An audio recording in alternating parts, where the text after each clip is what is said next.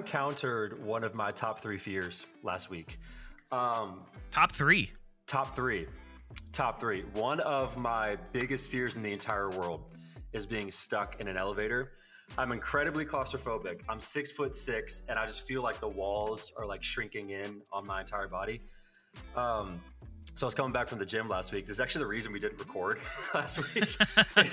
I got stuck in an elevator on the day we were supposed to record. But I got in there and I was just going from the first floor to the third floor of my apartment building, and we got stuck. And I immediately started panicking. I was trying to find a pee corner. I was I couldn't call. I was on FaceTime with my mom. And so my mom started hyperventilating.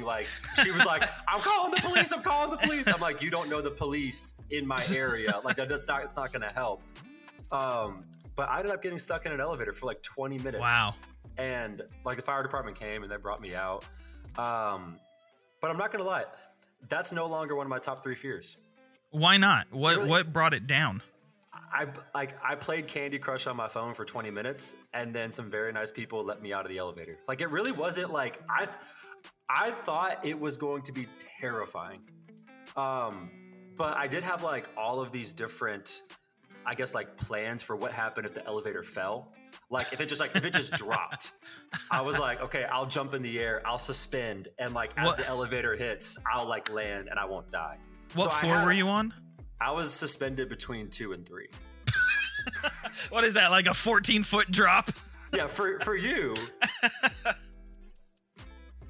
Yeah, broken leg, something. But I'm like, if I don't have to die, I would love not to die. But I am never going back in that elevator, though. That's I'm never, ever, ever going in that elevator. I do have 2 follow-up questions. Well, okay. So first of all, you talked about Candy Crush. We need to start here. Do you pay the 99 cents to get the ad-free version of Candy Crush? Because I need to know. No, but my mom does. Okay, well, your mom is an educated and wise woman. She is. 2. She is. 2. After coming out of the suspended elevator from 10 feet up between floors 2 and 3, and you occupy 6 of those feet, do you feel like you need to go to counseling after having experienced such a traumatic moment in your life? No, I feel like I conquered all my fears. I feel like that just eliminated all of the need for counseling, clearly. Well, thank goodness you no longer need counseling in any area of your life, because today that is exactly what we're going to be talking about. What is up, guys? My name is Victor, student pastor at a local church in North Carolina. And my name is Reagan Jones, also a student pastor at a church in North Carolina. And welcome to Sanctified-ish, conversations with pastors who have not figured it out. And y'all, we're talking about counseling today. We're talking about all the things in our head, our fears, our doubts. And we have a guest on the show today. Number one. Welcome.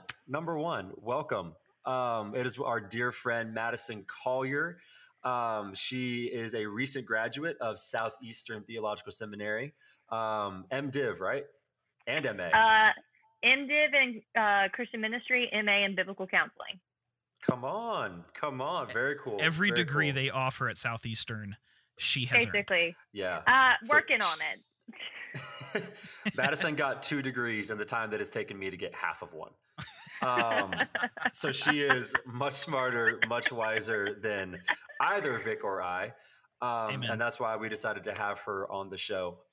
So Madison, just go ahead and introduce yourself. Tell us a little bit about yourself and what made you want to get into the field of counseling in the first place. Yeah, so thanks for the intro of me and my, qualifications so far. I'm Madison, and it's kind of funny. You say I'm wiser and smarter, but I was not smart enough to realize I shouldn't be a part of the intro, and I definitely interrupted Victor. So sorry about that, You can interrupt Victor anytime. He's really fine.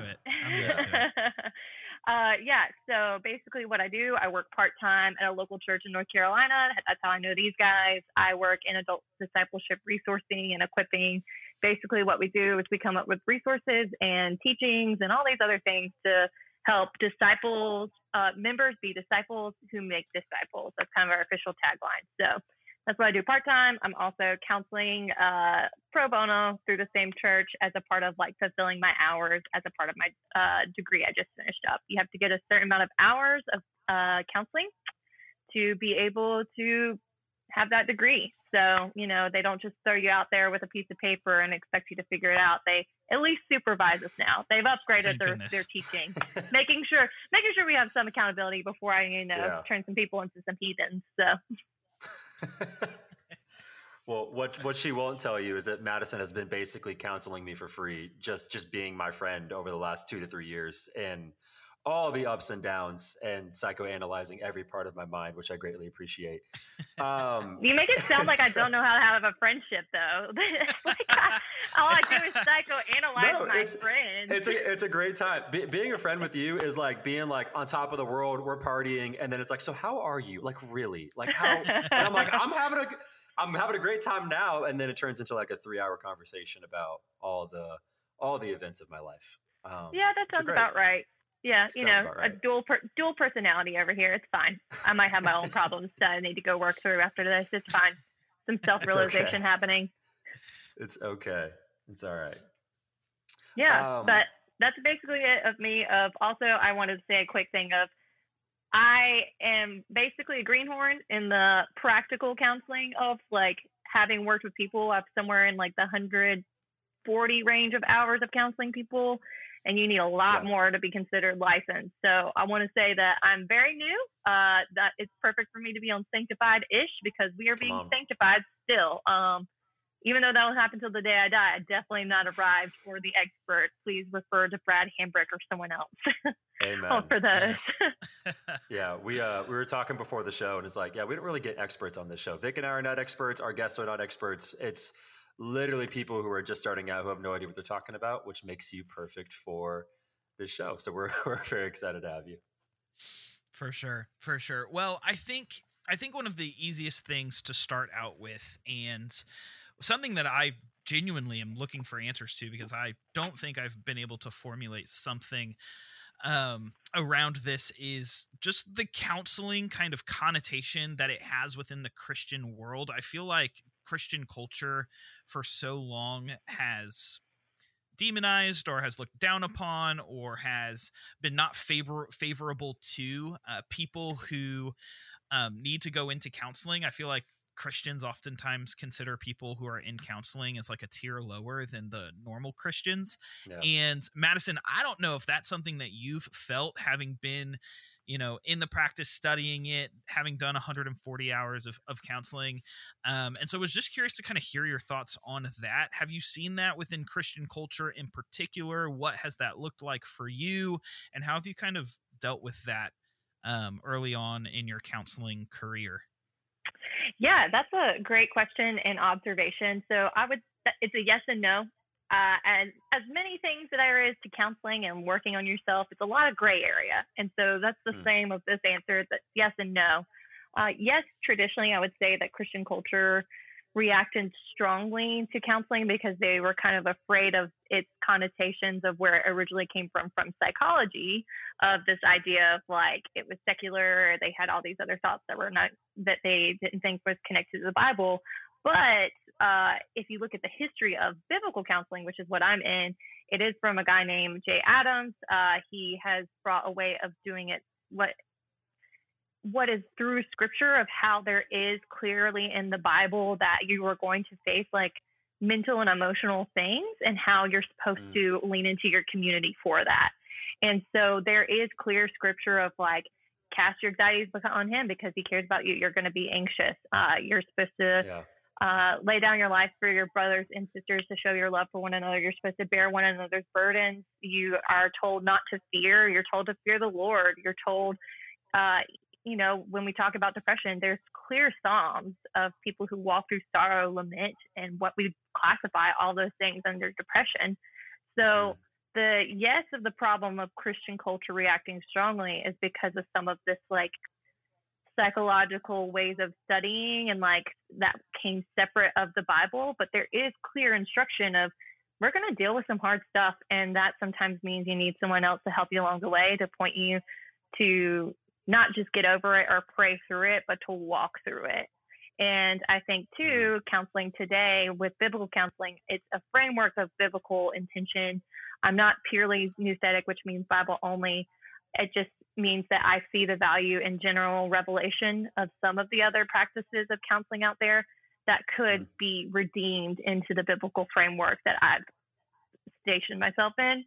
So yes, there's a problem, but no, in the sense that because there's been a mental health crisis, a lot of the younger generation is a lot more open to counseling. I see a lot more people I've seen a lot of college students. I've seen some in their 20s and early 30s. And there are some people in the other age brackets. I've seen some of the other counselors, but I just see your readiness to get in and get some help, especially from younger generations that don't have as much of that stigma to it. And also, the older generations are coming around to it because they do see the problems that some of the pandemic had highlighted in our isolation and how there is room for this in our Christian walk. So long answer, yes and no. Some of the history of it. If I ramble, please cut me off, do the hit raise hand thing for like we do for our pastors who teach. So yeah. No, that's great. I love that you mentioned that. I think the pandemic is just kind of evidence of there was a mental health crisis. I don't think the pandemic caused a mental health crisis. I think it revealed a mental health crisis. And I think those are two different things. So I love you also touched on, I think like our younger generation, probably people 30 and under, I would say are a lot more open to counseling and this idea that you can be a Christian and you can cast your anxieties and your worries and your fears upon the Lord and also go to counseling in a very healthy way. And those two things can coexist, that you're not undermining the authority of God in your life. I think my question for you is kind of where I think I've been stuck, and I think a lot of other younger people have been stuck, is that there's this gap between we know it's important and we're actually doing it. How do we bridge that gap? How do we get people to understand that it's not just something that's important that we should consider doing, but how do we actually help people take practical steps in going towards that direction? Yeah, so I was talking about this briefly before we started recording, but just as let's say, so my roommate's a physical therapist. If you see the Duke University, that's definitely my roommate, not me. So, but we're going to let you own it. Yeah, no, I'm a UNC undergrad, so you cannot let me own Duke University. I will throw it away. But anyways, all that to say is that my roommate is a physical therapist. And so when it comes to when your body is in pain, even if it's small, if something just feels off, you go to the doctor. And if it's a physical pain, then you go see physical therapists, right? And they help you work on your muscles, give you exercises, work with you for a couple weeks, maybe a year, depending on how serious the injury or mess up is, to make sure that your muscles in your body are going from a disordered way of it's not functioning how it should be to a way that's ordered. So counseling under the big umbrella of therapy is that for your mental, your thoughts and your emotions. If something just feels slightly off, if there's these things that, you just feel like you're functioning, you feel maybe a little bit different in the way that your friends process things, the importance of it is that it's not just important in the sense of assigning value, but if the way we take care of our physical bodies, we need to take care of them mentally and emotionally. And therefore, if you feel that it's slightly disordered, counseling can help you point and ask good questions of processing and working together, building those skills and exercises to bring it back into order. Now, it won't be a once and all for fix, but in the biblical sense too, it also points you to the framework of all of life is spiritual. So it starts there, but does help you to order some things that you feel a little bit out of order. Yeah, I think that's a really good classification for kind of this framework of the necessity or why Christians should consider counseling. And so I think that's a perfect kind of segue into that question. This episode is titled Why Every Christian Should Consider Counseling. And, that title means that every Christian should consider counseling. Why do you feel like that's the case? Because I know tons of Christians who would say that, I'm not depressed, my mental health is fine, I'm not dealing with a lot of these things that it seems like the rest of the world is dealing with, and so therefore, based on that, I'm not going to consider counseling. So why should that person consider counseling? Yeah, I think that sometimes it's not just the question, it's thinking through the question of other people's problems are worse than mine, so therefore I don't need to do this. It's not about other people when you're considering counseling, it's about yourself. And so you shouldn't be comparing your problems to someone else. You shouldn't be comparing your sufferings to someone else. You should be comparing your own processing and functioning, not only just in your mental and emotional, but in your relationships. So if you're married, premarital counseling, that's a thing, or just even like how your friendships are going. If you've realized that maybe you're having more fights with your friends than you think you are, or you feel more distant and you don't know why there's this distance. The reality is that you're supposed to process for yourself to make a decision for yourself, not in comparison to others. Now, there is room for community. We're big proponents of like, hey, biggest thing we ask for in counseling is who is your support system. So you do want those elements of community to give you support and to give you feedback, but you need to, your own health and your own suffering and your own struggles. Your struggles are not meant to be held up against someone else's. I've said that several times, but I'm going to repeat it. Your struggles, it's not a comparison game. So some of us will want to deflect ours and think they're not so bad just for the sake of like, I don't want to be weak and other people need this more than I do. Or some people do have the kind of like, oh, my struggles are top priority, when in reality they, it needs to be in the context of yourself. Yeah. I love everything you just said right there. Because I don't think that's ever actually made sense for me until you just said that. But I think you're 100% right. Like, I think there are people where it's like, well, my life either isn't as bad as it once was, or I'm not as bad as the next person. Like, I'm not dealing with like something as severe as what they're going through. So like, if they're going through counseling and that's the bar for it, well, then clearly that's not for me. What I love that you just said, like, you can't compare your suffering. You can't compare your own issues with other different people. It's like, it's for you and what you need in that moment. I love that. Do you think that there is like a time, like specific seasons for counseling? So like if you go to counseling for 6 months, I know you kind of like mentioned the analogy of like kind of like a routine check-in, like you go to the doctor, you have a check-in once a year. I guess that analogy wouldn't necessarily work for this, but is there a time and a place for more specific, more intentional counseling? And then maybe you kind of don't go back. Maybe it's just for a season. Is there a scenario where that's appropriate, or is it a routine come back on like a more routine basis? Yeah. So I mentioned earlier about the doctor for the check-in, but I also mentioned earlier for the physical therapist, where you go several times over the course of a couple months with the physical therapist to make sure your muscle, your body part, whatever is messed up, gets back into order. And they work on it, give you exercises, give you homework. You come back, you do that over, depending on the frequency of visits or something, but you go to a lot of visits in a decent amount of time. And so for counseling, that is what I function off of when I'm working with clients, is that people do come to see me for a season. And I've had someone help me for 7 sessions and they were in a better place. And I was very comfortable like graduating them on. Does that mean they come see someone again? Graduating just means finishing, by the way. If I use any language, I'll try to clarify it. But graduate means we're both comfortable with your progress and you seem relatively healthy to function without me. You don't need me. You have the good systems in place. And so I had someone who did that in 7, and I've had someone that I've seen 22 times that I'm probably going to continue to see for a little bit further. Now, neither of them, it's not comparing suffering. It's just a matter of what they came in for and the exercises and the things that they have been able to like master and such like that. One was ready to leave, and one of them, she has opted to stay, And so, yes, there is a season of going regularly. I see some people in the beginning once a week, and we try to like taper off to like, hey, can you go a week without seeing me? And so we do every other week.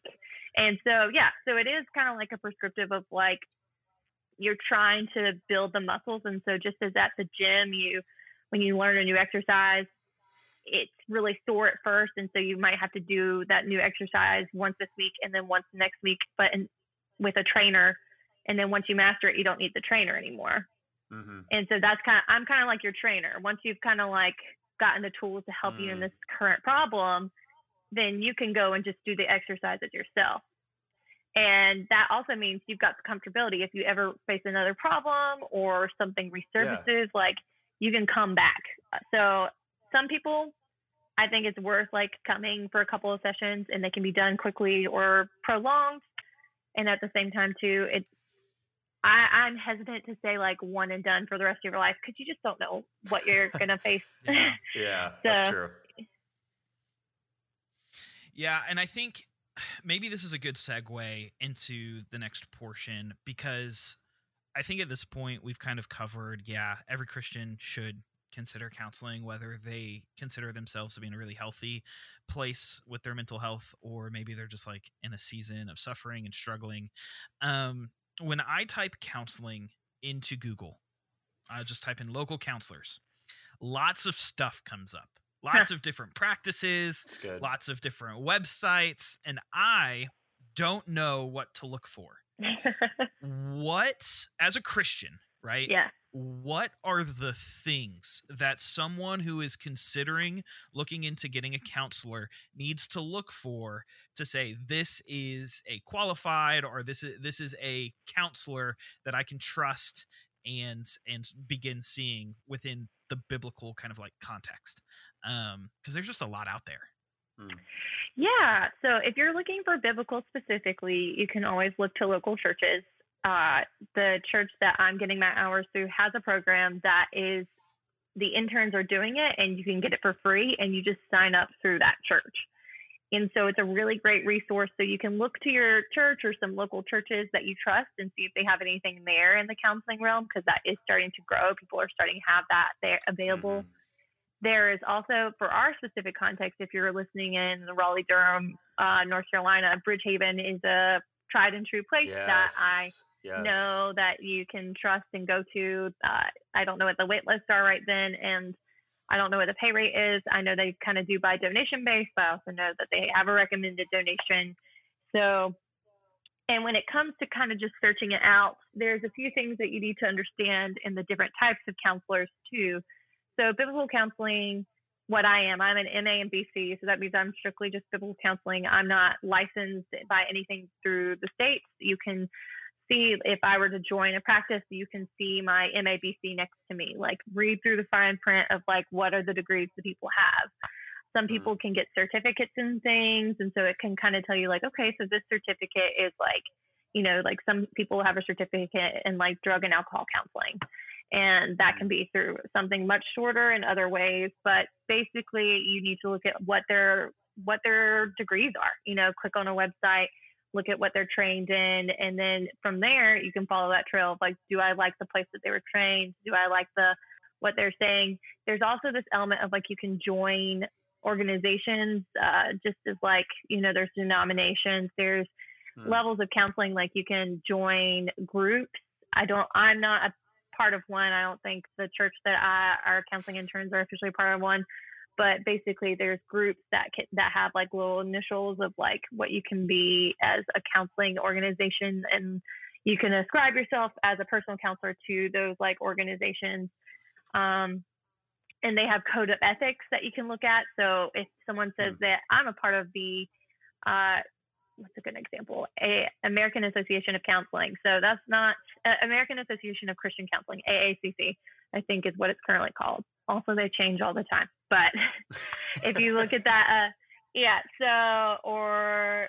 so you can look at their code of ethics. You'd be like, oh, okay, I agree with these code of ethics. Just look for what they're in their info about themselves, like what is where they got their degrees, if it tells, and what organizations they align themselves with, and just go look at the code of ethics at those areas. I think that helps. And also too, outside of biblical counseling, there's other areas that you can look into. So if you're someone who has started to realize that some of your mental and emotional stuff might be bodily affected, then you would need to see a psychiatrist. You can get recommendations from your Christian counselors. Usually they have recommendations on hand of someone who could know a Christian psychiatrist like that, if that's what you specifically want to look to. But there are different types of counselors as well, and that just speaks to their training and what they're able to do. So I'm not able to prescribe medicine. So if we arrive at a point that you have some bodily influence of like something about your body is broken because this world is broken, and there's just like this chemical aspect that is affecting your mental emotional, then you would need to go see a psychiatrist, and then you could get recommended Christian psychiatrists through, again, your trusted biblical counselor that you do find. Yep. There's a couple of other ones, like I said. So if you have gone through drug and alcohol addiction, you could definitely come see us. But if you want someone a little more specified in that, you can look through that. There's also people who license marriage and family therapy. That's the program that I could have been licensed in. We actually run along the same degree track, and you can look and see their LMFT. They're pretty strong. And there is Sharon Shepard, who works specifically with trauma. I would also recommend her if you have any trauma listening to this. She's great. She has taught at our classes before. And so just looking again to what are their licenses, what are they connected to. Those 3 little letters usually mean an organization that you just need to look up. Yeah. Yeah. I love what you just said there, because I think we've talked about, I don't think we really have to destigmatize counseling, especially for a younger generation. I think it's already destigmatized. But I think what I heard from older generations was that you only go to counseling when you do have a chemical imbalance. You only go to counseling when you do have an addiction. And I think that's where kind of the older generation and younger generation differs. Where like you just mentioned right there, if you have a chemical imbalance, like now you're getting prescribed medicine. That's different than what we're talking about. Like if you are struggling with an addiction, there are specific lanes that you can go to that are like designated for that. So when we're talking about like counseling, this is kind of like the low-hanging fruit that's available for whether you're struggling with mental health right now, or even if you feel like you're walking in a really good season. Like it's always good to work on it. In the same way we go to the gym all the time, we work on our physical body, we work on our mental health the same way. Help someone understand what goes on in a counseling session. So like, I know we've had like 100 unorthodox, just random ones at Chipotle, but like what does a formal counseling process look like? What are the questions that I should be prepared for? And is it scary? Like, how do I share all of this stuff with a random person that I don't even know? Yeah, I'm not going to lie to you. It probably is a little bit scary if you've never done it before, but B, if you're generally not a vulnerable person. So if you don't find yourself sharing with other people in general, to go and do it with someone, even for the first time in that area, yes, it can be a little bit nerve-wracking. Yeah. But a lot of what happens in counseling is there is an intake form. So even before you see me, the first thing you do is you fill out an intake form. And generally, I would hope most intake forms would have this. I can't speak to all of them because I haven't seen all of them, but intake forms will have some background information about you, things that you've faced over your life, and things like that. And you can also cite why I'm coming in, things that are currently bothering you. Ours has a really intensive one. It talks about like physical problems too. If you're starting to see physical manifestations, like we ask about headaches, stomach aches, lack of sleep, that sort of thing. So it's full encompassing form. And so I think you can take comfort in that even before you go see this person, you're submitting an intake form to one, confidentiality is key. Only them are seeing. Okay. That is like confidentiality is king. Only the counselor is seeing who's like picking up the form. Okay. And so when they see that, the person and that trust is going to be built in. To the fear, again, of building trust is that you need to understand that counselors like have codes of ethics. And I had to go through an ethical class of just like how careful we have to be about your information. I can refer to my clients as a general basis over here, but I can't name them. I can't give you descriptors. I can't break confidentiality. There's no case study I can give you because that's actually real, because I can't speak about my clients due to confidentiality. So one, you're submitting information to the person before you even get there. So that can help start like the opening up process. Two, you can trust them because they're under a code of ethics. Generally, you should hopefully have an amount of trust if someone is trying to be there for help and to help you. But if you're just a person who has trouble with trust in the initial stages, this person literally has a code of ethics that if they violate it, they could get into a big amount of trouble if they start talking about what you're coming to share. So this is like a cone of silence.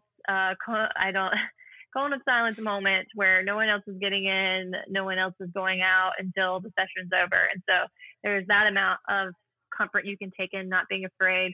And three is that person is there for you. The counselor is not going to push their agenda on you. And so therefore, when you're coming in and starting to open up and share, it's not like they're there to take your information and make you do something with it. It's there to help you process and help you figure out what's going on in your life. Because at the end of the day, that counselor is not you. You are you. So I can't be perfectly in your head. I can't be perfectly in your emotions. So therefore, you can realize like this environment is for me. And so it really is about, as you start to open up and share, how you can take comfort in those three things, and just, again, looking to build trust, because ultimately that counselor is hoping to build trust with you too. So just looking to the elements of trust outside of your sharing that you can just pick up on and help you feel more comfortable. Yeah, that's really good. I think, what you just explained is what should happen and is obviously like the ideal counselor to counselee relationship. But just like in the church, like I could sit here and explain ideals of how the church should operate, and that's just unfortunately not the case every time.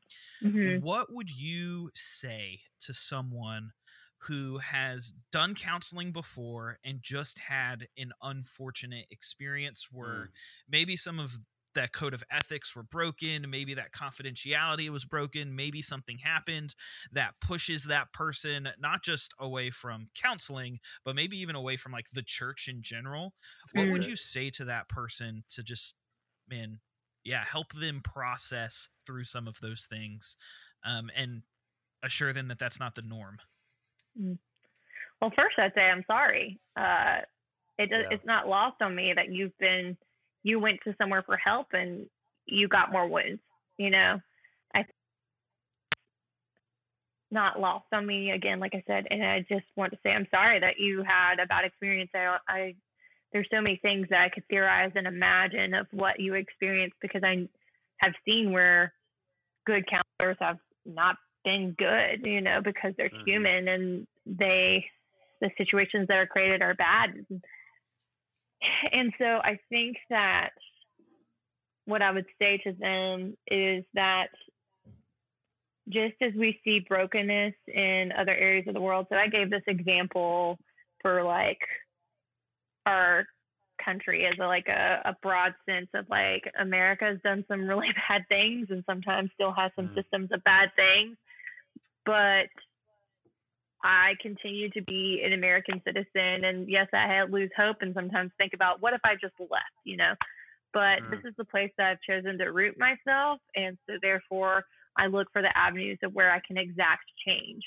And so if you're someone who has been hurt by a counselor and that makes you hesitant toward counseling or hesitant towards the church, I think it comes back to, okay, like what is my life rooted in?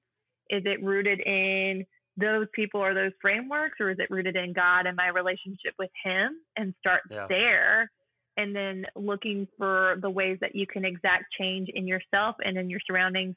I'm not asking you to submit again to abusers, because if someone has abused you, get away.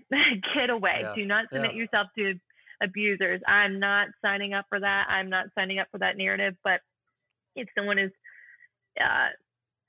oppressing you in some way, I would say take a step back and just really assess that, but also look for the other places that are looking to help. It's hard because there's a level of trust broken of how you don't want to let other people in after you've been hurt.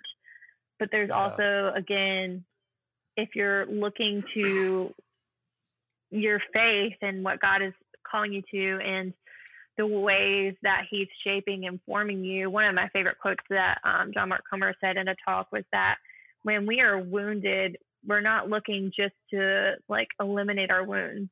We're looking to see them transformed and used for God's glory of like, how are your wounds being transformed versus eliminated? Because at the end of the day, really big wounds leave scars. And so I think it's more of how can my wound be transformed instead of allowing it to, again, someone else's sin has caused you to suffer, so I'm so sorry. Don't want to devalue that. But I do want to see how we can help your wound be healed and transformed and be a part of the bigger narrative of your life and not just this one moment. And so therefore it will take the hard, unfair process of having to relearn trust and look to other areas. Yeah. But at the end of the day, you'll be thankful that you did, because God does design us for community. God does design us to be leaning in and being open to one another, but also people are sucky and human and sinful and will sin against you. And that's good. It's promised that you will face tribulation, but take heart, for he has overcome the world.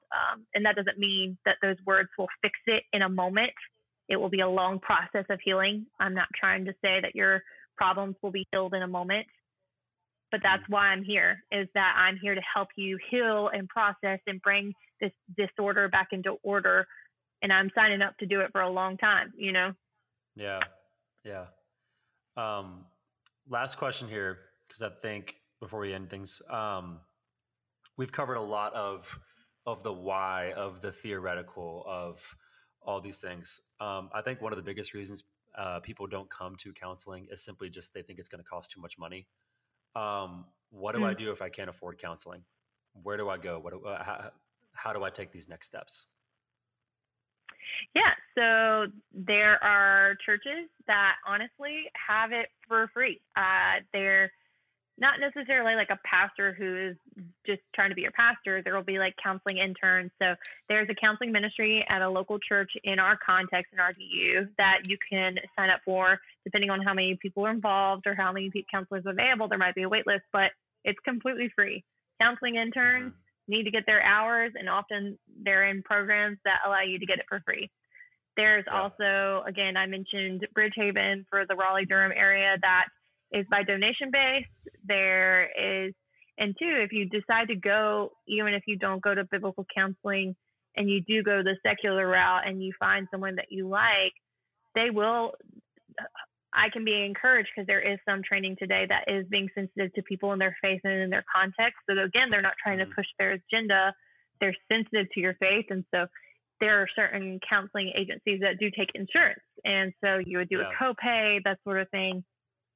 For people who have jobs, there are certain companies that give you stipends that are, as mental health is becoming more aware, you can get money towards a couple of sessions. And so there's just a lot of resources that if we stop at the problem and maybe don't look at workarounds of, I only think there's one route of how to fix this and I don't have the money to do it, then we're cutting ourselves short of one, of what God is inviting us into and what he can do. And two, just sometimes I think we can use it as an excuse if there's a financial point of the contingent, because there is, I think the biggest problem is not necessarily finding a place that you could get it for free, just with a little less experience or things like that. The biggest problem you're going to run into is wait list. There's a lot of people, there's a lot of need, and so we want you there, and we will get you on the calendar. It just might not be next week. It might be next month. So. Yeah. Well, I think that was a really good question to kind of round out our time. Just to add on, Madison, to what you were saying, I think counseling just in general is becoming a little bit more accessible as the mental health awareness across our generation is thankfully we're becoming more aware of the need for it. And so, like, I even know, like, my wife works in a secular context, and her work provides her with a certain amount of sessions that she can take per year. And so all of that to say is that money, yes, it can be a barrier, but hopefully as it becomes more accessible, just do some research and you should be able to find some spaces that are relatively have a low bar of entry. So Madison, thank you so much for spending some time with us this afternoon. I learned a lot. Yeah, this was incredibly informative. I'm just sitting here. I'm taking this in.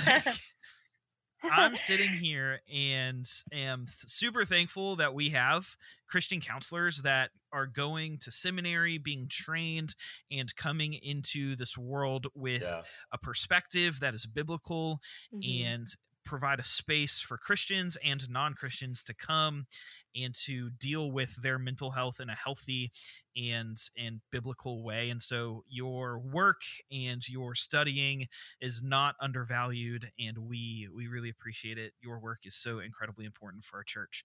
And so, guys, thank you guys so much for listening and joining us here on Sanctified-ish. If you have any questions, maybe you want to ask a question, maybe you have a question for Madison, maybe you are just interested in having an episode done with your topic, send us an email, sanctifiedish@gmail.com. We love reading your emails. We've gotten a few. We've done episodes on a few of your emails, and so we definitely want to hear from you. If you are on TikTok, which hopefully the target demographic for our podcast should be on TikTok. If you're not, there's an issue. We are also on TikTok. Ouch, so, yeah, that's very harsh. Hey, Facebook Reels are where it's at. Okay? It's a millennial. It's a millennial Madison coming out there. No, it's just more of what if they want life balance, man? They can be off social media if they want. Here comes the counselor. Maybe we're just really unhealthy. Hey, no, life balance is not. I'm saying more so, you don't have to have TikTok or Facebook, especially if you can't fall asleep because you find yourself sitting on it at night until 2 in the morning. Well, if you are a really unhealthy person, if you're a really unhealthy person and have TikTok, you can follow us there. We have a TikTok, Sanctified-ish. Check us out. We post clips. Gosh. And you can check us out there. Before we close, I have a fun fact about myself. When I was 18 years old, single, very single, I attended a class that was 9 hours long, and I got a certification as a certified Christian marriage counselor that I still have today. And doesn't mean anything? Absolutely not. Would I put anyone through that? Absolutely not. But in my youth, as an 18-year-old single dude who had no idea what he was doing and could barely grow a mustache, I was a certified marriage counselor. And I put that certification on my wall in my dorm room, and I let that sit there, and I would stare at it, and I say, I'm the man. So, oh my gosh. Did you ever counsel Don't ask anybody? me for counseling. No, absolutely not. Nor should I would never put someone through. Yeah, I would never put someone through that. That would be terrible. Oh my gosh. But guys, thank you so much for listening. We appreciate you. Thank you for all of the love and support, and we will see you guys next week. Until next time, take care, and God bless. That explains so much about our relationship. Yeah, we need a counselor on every episode. We really do.